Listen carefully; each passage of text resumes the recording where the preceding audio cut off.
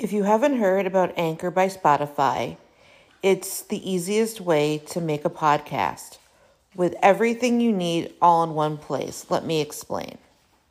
Anchor has tools that allow you to record and edit your podcast right from your phone or computer. When hosting on Anchor, you can distribute your podcast on listening platforms like Spotify, Apple Podcast, and more. It's everything you need to make a podcast in one place. And best of all, Anchor is totally free. Download the Anchor app or go to anchor.fm to get started.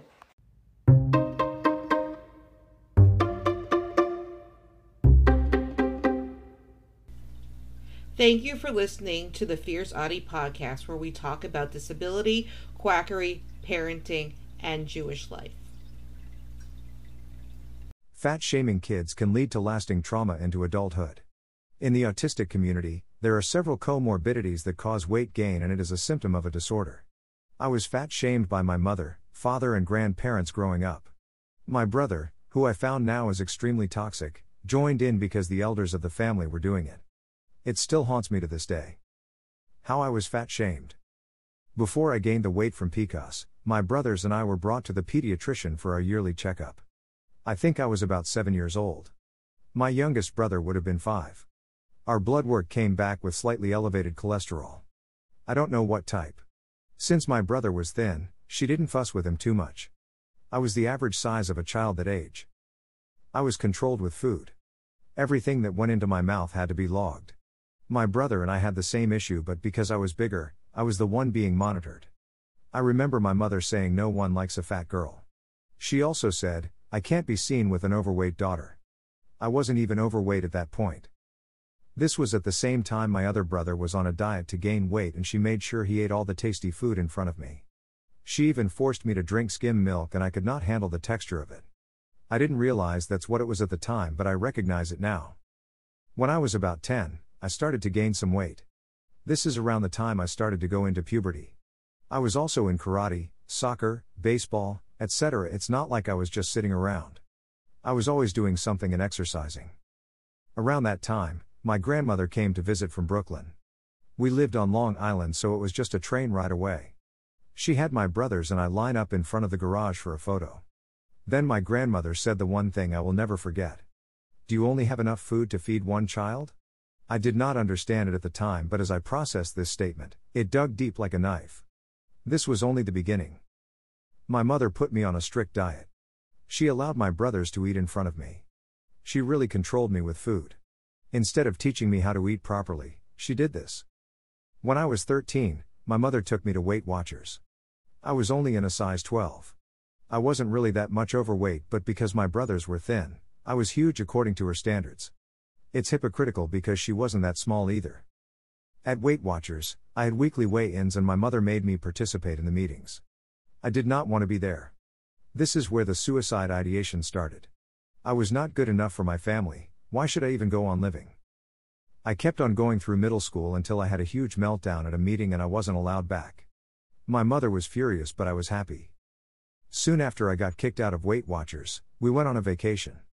My brothers and I went down to the pool. My toxic brother would say as soon as I got into the pool, "Here come the shock waves, we are all going to die."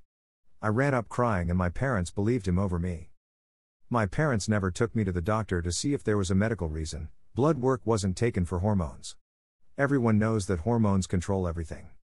A simple blood test and ultrasound would have told them that I was insulin resistant and I have PCOS, and treatment could have started way earlier. Instead, they took the opportunity to abuse me. What did this do to me? I hate eating in front of other people, does not matter who it is. When out with my husband, I am constantly looking to see who is watching me. Logically, I know people who don't know me don't care, but I always have this nagging feeling that people are constantly judging me. I have thoughts of me not deserving food.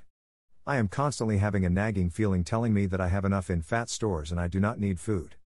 I know that not eating is not good for metabolism, but I am not thinking I do skip meals from time to time. Don't do that. That was due to the trauma. Yes, I have had therapy but never talked about this because I am never comfortable about talking out my weight. There is still suicide ideation and constantly asking people if they still love me. All the different comments my mother made to me caused this. Now that I have people who support me, I am able to get my PCOS treated and I am losing some weight with the help of an endocrinologist. Together we figure out what my hormone levels are and what needs to be done. She tried me on metformin, but it makes me so ill, I cannot get out of bed. There is a supplement that is backed by science she has me take nightly and my insulin blood levels have been going down. If you have PCOS, work with an endocrinologist who is familiar with the condition. How you can prevent trauma. When your children are fat shamed, it can carry into adulthood. Do not do this to your children. If you are concerned, bring them to see the doctor and see if there is a medical reason why. Sometimes it's a genetic condition, sometimes it's an endocrine, like me, condition. It could be something completely different. Teaching your children to eat a balanced diet does not have to include abuse like this. Do not make comments about your child's weight. They will always remember this for the rest of their life. Do you want to be the parent who bullies or supports your child? If you pick the first one, be prepared for the possibility of your child cutting you off after they are an adult and wanting nothing to do with you. Don't forget to subscribe or follow on Spotify, Apple Podcasts, Facebook, Twitter, YouTube, and Instagram. Keep on speaking your truth and never let your flame burn out. Thank you for listening.